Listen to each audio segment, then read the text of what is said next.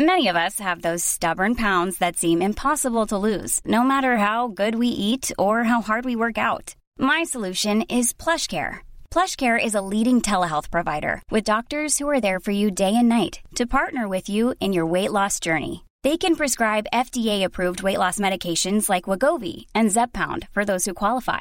Plus, they accept most insurance plans. To get started, visit plushcare.com/weightloss. That's plushcare.com/weightloss. A lot can happen in 3 years, like a chatbot may be your new best friend. But what won't change? Needing health insurance. United Healthcare Tri-Term Medical Plans, underwritten by Golden Rule Insurance Company, offer flexible, budget-friendly coverage that lasts nearly 3 years in some states. Learn more at uh1.com. The Matchball 30, sponsored by Calidus, leading consultants in health and safety, project management, asset management, environmental services and training. Visit wearecalidus.com for more information. The Matchball. Welcome to the Matchball 30, our real-time journey, 30 years on, game by game through the 1991-1992 season, and we're really at the sharp end of it now. 6 games left for Leeds United after today's game, 8 for Scum. We'll get onto all that. First of all, the football world rocked as the transfer deadline passed in the last few days, back end of March. Who wants to pick this one up? Michael, or probably you, Moscow? A sad day for world football as Mike Whitlow leaves Leeds United for pastures new and goes to Leicester City for, surely he's undervalued at £250,000. It's a great day for Leicester City. That's all we can really say about it. It's a sad day here, but they've done absolutely an incredible piece of business. Take a player like him for so little money, and I've got my black armband on. I don't know what we're doing at the moment. I mean, we're seeing the. Is this the title? Are we throwing the title away? Well, we're seeing the team today to play against West Ham that we are lacking fullbacks. We start with Tony Dorigo at right back, and you can't tell me that we wouldn't be able to have accommodated Mike Whitlow between now and the end of the season. Arguably, he should be in the team ahead of Tony Dorigo throughout anyway as first choice. Certainly, I mean, Leicester aren't even in the first division. It's a very strange move. Tragic move. Not to overstate things. You know, Howard Wilkinson, he's done well to get us this far. We're, top of the league. Has he lost it, Moscow? Has he lost it? Do you think he's gone? You'd have wanted, really, it's March the 28th. You'd think, yeah, let him see this through to the end of the season. But if Mike Whitlow wasn't going to see it through to the end of the season, I don't see why Howard Wilkinson should. It's not April Fool's Day for another couple of days. I think a change of manager is probably the only next step. We flogged this particular horse as much as we possibly can. Yeah, so the transfer deadline passed with Whitlow going £250,000, which is like a 16-fold profit on what we paid for him, 15 grand 3.5 years ago. So tidy business from any point of view. I mean, that 15 grand was combined with Neil Parsley. It was a 2-for-1. How much did we sell him for? Not £250,000, but he didn't have the sort of inherent generational talent that Whitlow displayed. And Andy Williams, who's been sort of farmed in and out on loan, went for 150 grand to Rotherham. He's been there for 6 weeks prior to that. Speaking of loanees, Tony Agana, who made a strange move to Ellen Road, played a couple of games for us and then has gone back to Notts County now. John McClelland, who is currently at Notts County as part of a back and forth there, is due to come back to Leeds next week. So is Bobby Davison, who is currently at Sheffield United. Going the other way, Imre Varadi's joined Luton. Ray Wallace has joined Swansea, which is breaking up the Wallace twins. So is that going to finish Rod off for the season now?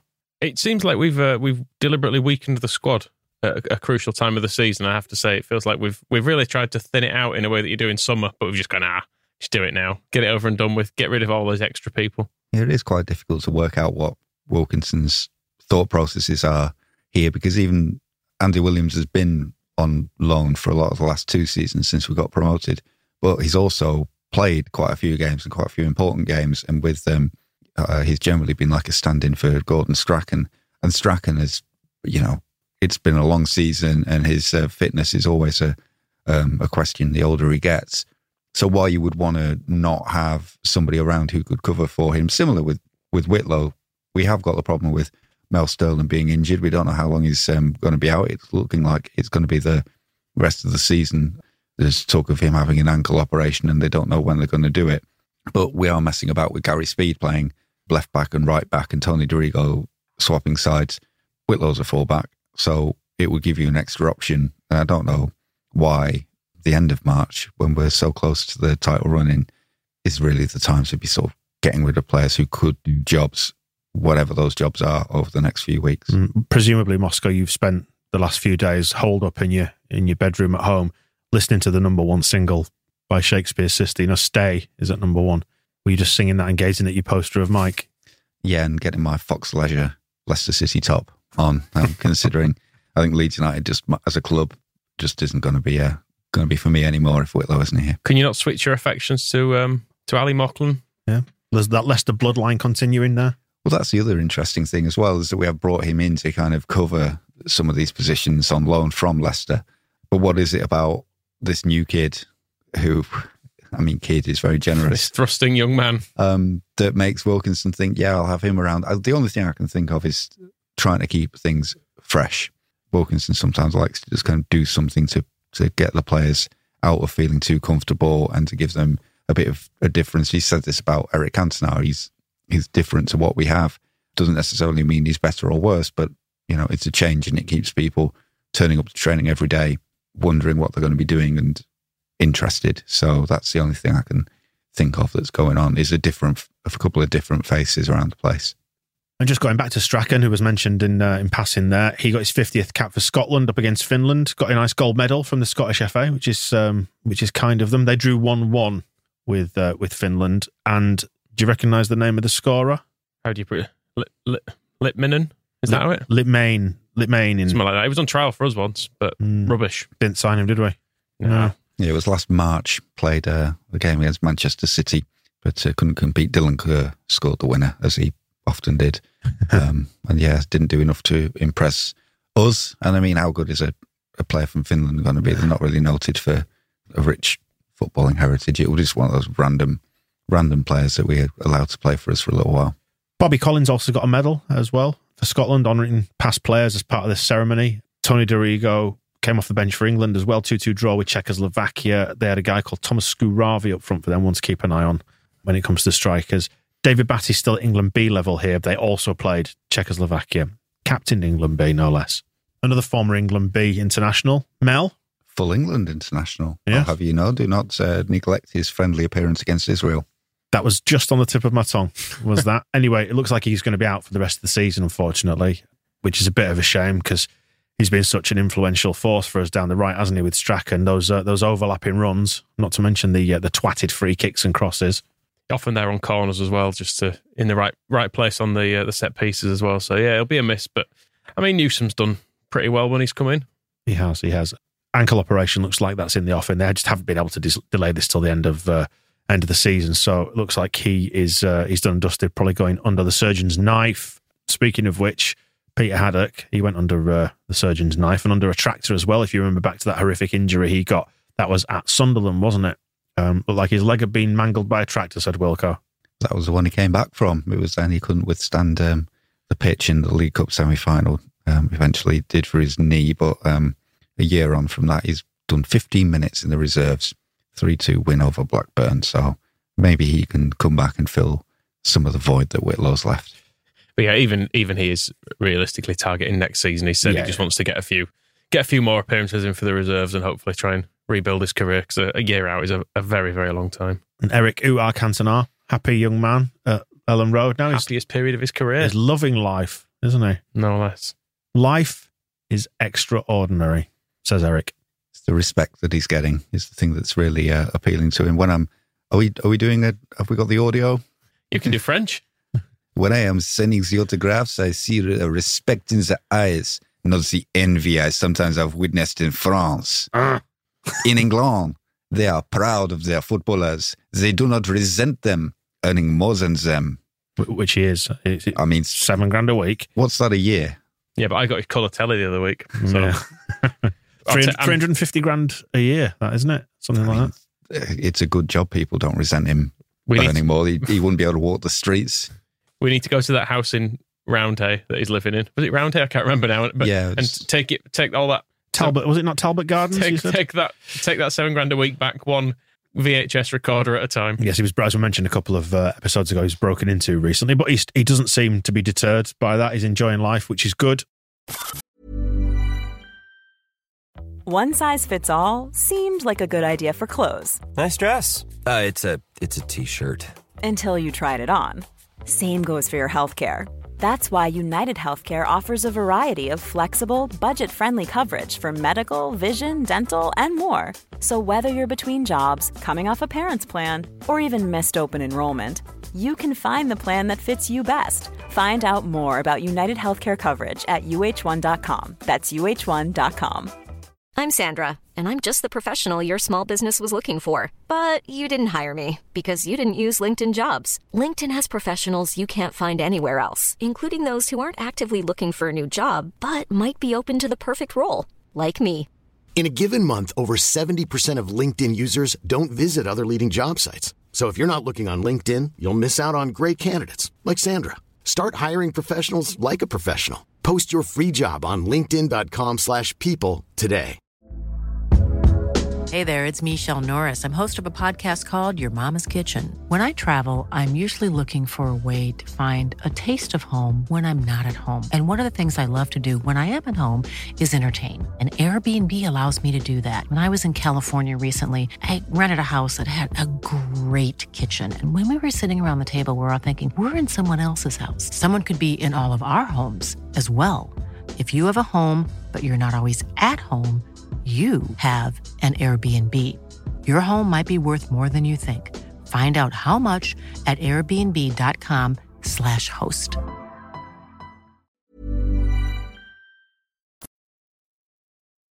To the game itself, and unfortunately, the chance to extend our lead at the top, get that title in the bank. We've Leeds it in, haven't we? Bottom side coming to town. If ever there was going to be a nailed on 3 points, it was going to be this, but it didn't happen. We'll get to the game in a sec.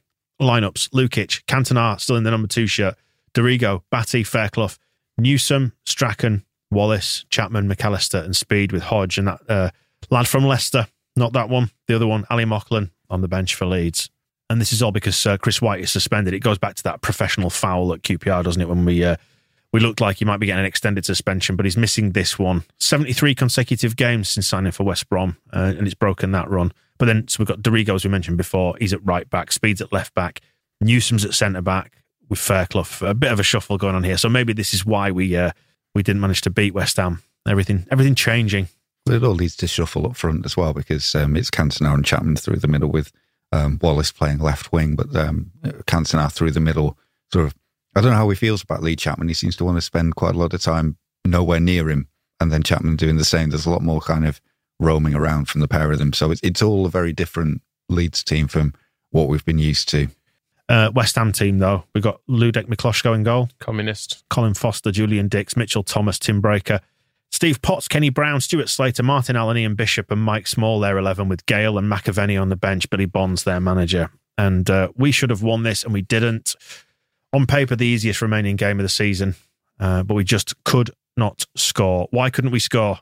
Lee Chapman's legs didn't work. Oh, was the main. I mean, there were plenty of chances in the game for us, but the Chapman one is that was the one. It was put across in the Chapman zone. Just needed to trundle it into the net. Didn't even need to be a clean strike, but a complete miss hit and dragged wide. I mean, in fairness, they started the game all right. Actually, we were kind of fortunate throughout the game to an extent that Mike Small is quite rubbish, because he quite often got into good positions because of our patched up defence, and he could just never do anything with it, thankfully. But yeah, the Chapman chance will be the big one. Yeah, I mean, West Ham are the joint lowest scorers in the division with 28 goals in 33 matches. So not surprising that they couldn't finish, but it is surprising that Lee Chapman, who is one of the league's top scorers, couldn't finish when Batty had put it on a plate for him. It was quite a good move from us. It's sort of Cantona showing his influence outside the box. He controls the ball just inside West Ham's half, and it's David Batty suddenly starts making this overlapping run through 2 defenders, and Cantona sends the ball between them as well into his path. Perfect low cross. Lee Chapman could not ask for any more. He could not be in any more space. He could not be any closer to the goalkeeper. He could not be any more central to the posts. There is nothing more Lee Chapman could want in the world, and he still manages to put it wide. He looks understandably, once it's left his foot, he does this kind of, his arms go up as if he's frightened himself, like he's he's scared himself of how badly he has missed this easy chance.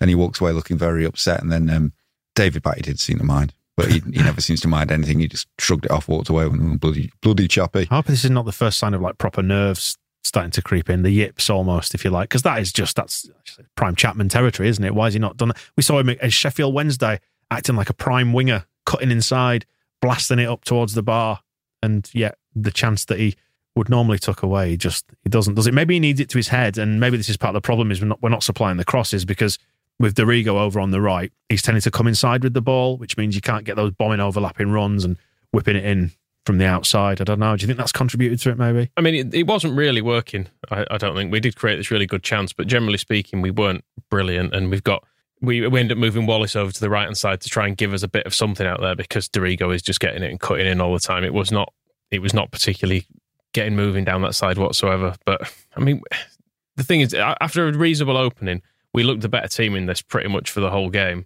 and there were half chances in it, but we failed to carve out anything like as clear-cut as the Chapman one again. And there's a goal disallowed as well for offside. 10 minutes before half-time, Cantona looks like he scored. There's a nice 1-2 down the line. Speed and Batty, good mates getting involved in this. Speed crosses it, and it comes back to Strack by Cantona, and it's back to Cantona, and it's a good finish, but is it offside?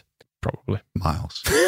Yeah, there's no doubt about this one. I don't really know why Strachan gives it back to him, truthfully, when he's stood so far offside. But it's a nice finish all the same. It's all just instinctive stuff, isn't it? And then they have a big chance just before half-time. Almost. Fairclough caught in possession by Small, but as you say, he's garbage. Fairclough gets back to make a recovery tackle. Yeah, I think it's some small up that Fairclough gives him the ball and lets him run through on goal, and then he just catches him up and takes the ball back off him again. It's like, no. Interesting to see the switch that Wilco made at half-time. We're talking about trying to find that right balance out wide. And Dorigo goes back to the left, and Speed switches to the right, which means, I guess, so at least it means you've got one player in their natural position rather than two not playing in their natural positions, because you've kind of lost the best of Dorigo by having him on the right, and you've got a midfielder at left back in the form of Speed. And I think, generally speaking, we did play better in the second half. It felt like we were more in control of it, and there was more of a kind of a standard Leedsy pattern to the game.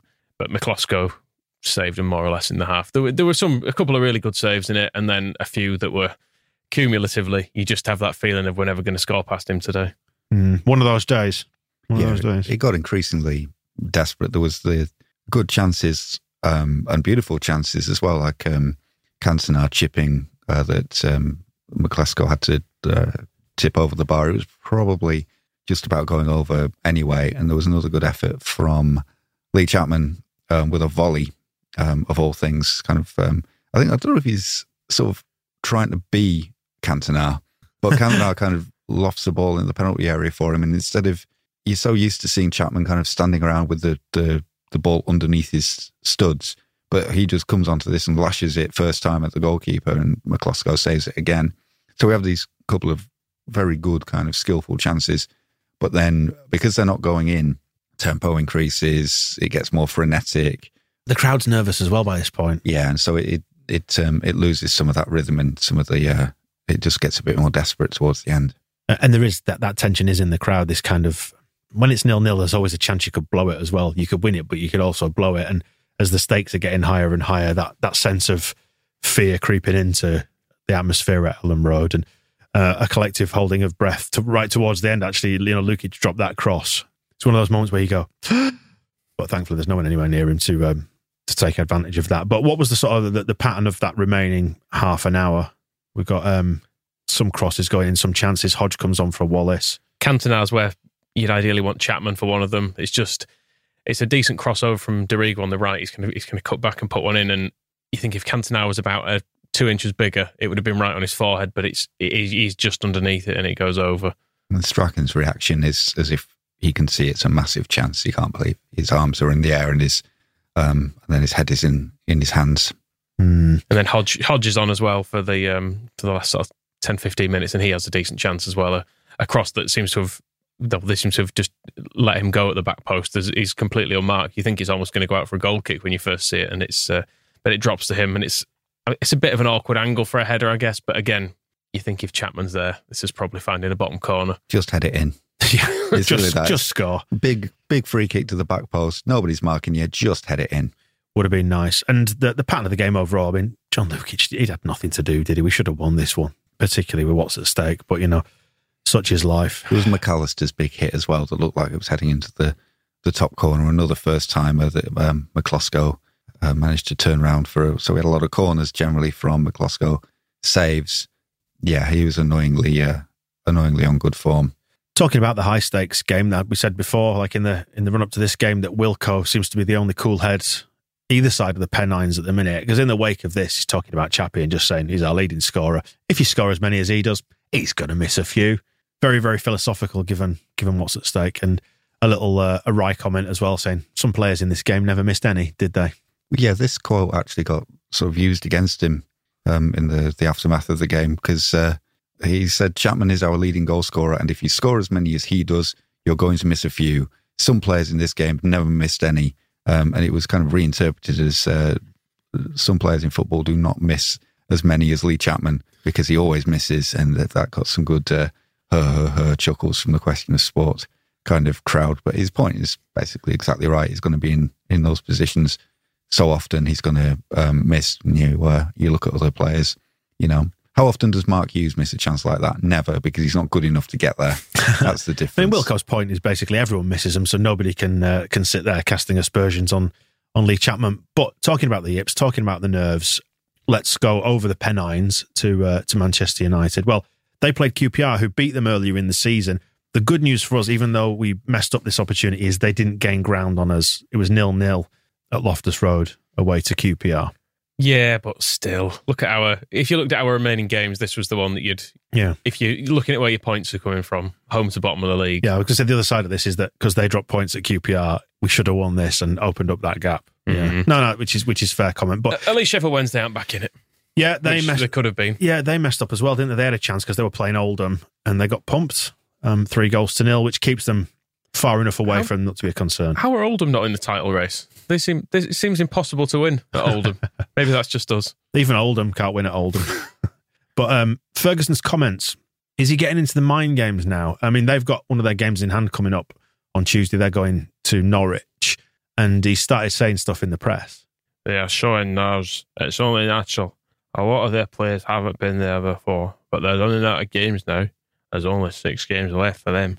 A lot of their players haven't been there before. They haven't won anything for 25 years, have they? Yeah, he expanded that. Well, not nothing, but you know what I mean. At the same, he was saying that there's nobody with a medal in our team, which completely ignores the fact that Gordon Strachan has won exactly the same things in his career as Alex Ferguson has, everything in Scotland.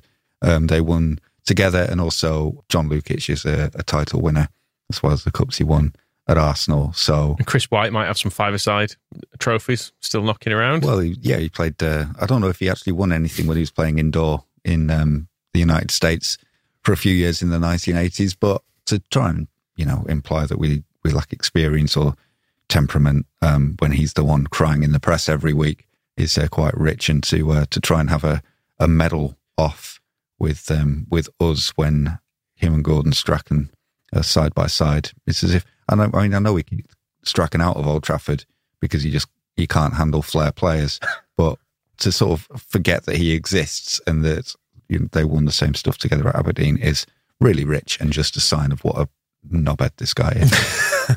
I mean, we spoke, didn't we, about Wilco last week, had said, 2 points per game was the target, and if you sort of get there or thereabouts, you give yourself a real chance during the season. And it seems like in Wilco's previous comments that he saw this as a block of games right up until the end of the season. And he's reinforcing this point as well. So he's not buying into Ferguson's nonsense. And he's saying, I don't feel we're running out of games. Things have not changed dramatically. The players are doing everything that can be asked of them. But I guess you can't avoid the conclusion that this is one of the games that you would have expected us to have picked up some of those points in it. I think his attitude is just, if we drew 0-0 and they drew 0-0, then we just start again next week. Because we can't do anything about their games in hand. Even if we won all our games, if they won all their games, then we lose anyway. So just keep going. And we've not lost by this. We've not gained by it. There's still a long way to go. The results then across the league on this day: Villa 1-0 against Norwich, 0-0 us against West Ham, Man City 0-0 with Chelsea, Notts County 2, Crystal Palace 3, Oldham, as we mentioned, beat Sheffield Wednesday 3-0, 0-0 between QPR and Man United, Sheffield United 2, Liverpool 0, Spurs 4, Coventry 3, and then Wimbledon 1, Arsenal 3 leaves us with just 6 games to play. We are top, played 36, 69 points. Man United are second. They've played 34, 2 points behind on 67. As we mentioned, Sheffield Wednesday losing means we've gained a point on them. They are played 35 and 60 points. Man City next away. We need something. They'll do us a favour because they won't want Scum to win the league. So I think we can see that as like an easy win. They'll roll over and just let us do what we want. April the 4th to Main Road and Manchester City away. We'll speak to you then. The Match Ball.